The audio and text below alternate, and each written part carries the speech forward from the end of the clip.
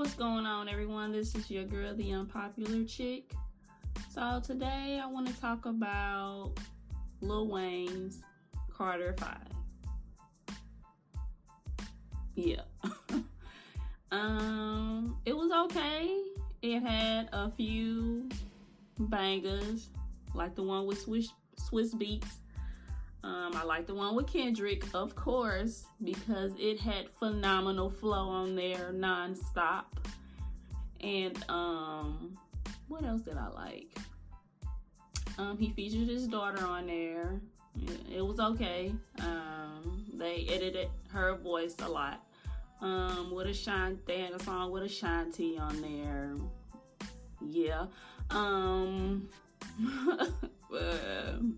What else? I like the first song with XX Testosterone. I like that one. So he had a couple nice ones on there, and it was like 20 songs, I want to say. It was a lot of songs on there. I was like, is this over or not? Yeah, it was like 23 songs on there. So, that was a long album.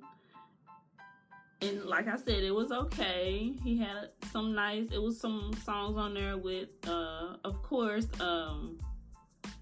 Mannie Fresh had to put his little spin on some records on there. He had a song with, Snoop Dogg. I really like Mona Lisa. Him and Kendrick, I must say that's a great duo. I will say that is really good. He had a song with Travis Scott, Nicki Minaj, of course. I didn't see Drake on here. That's kind of, yeah, that's kind of different. So he didn't feature Drake on there. Interesting. But anyway, I'm going back to the vibe ranking. So I do give it a two mics, maybe 2.5, but 2.5 is kind of reaching it, because it doesn't portray him evolving. He's talking about the same shit, and he needs to evolve. He should have evolved, but maybe he hasn't.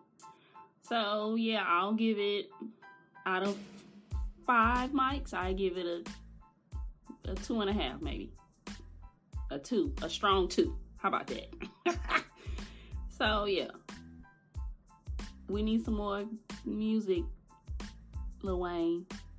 Sorry, but this was okay. Not your best. It was okay.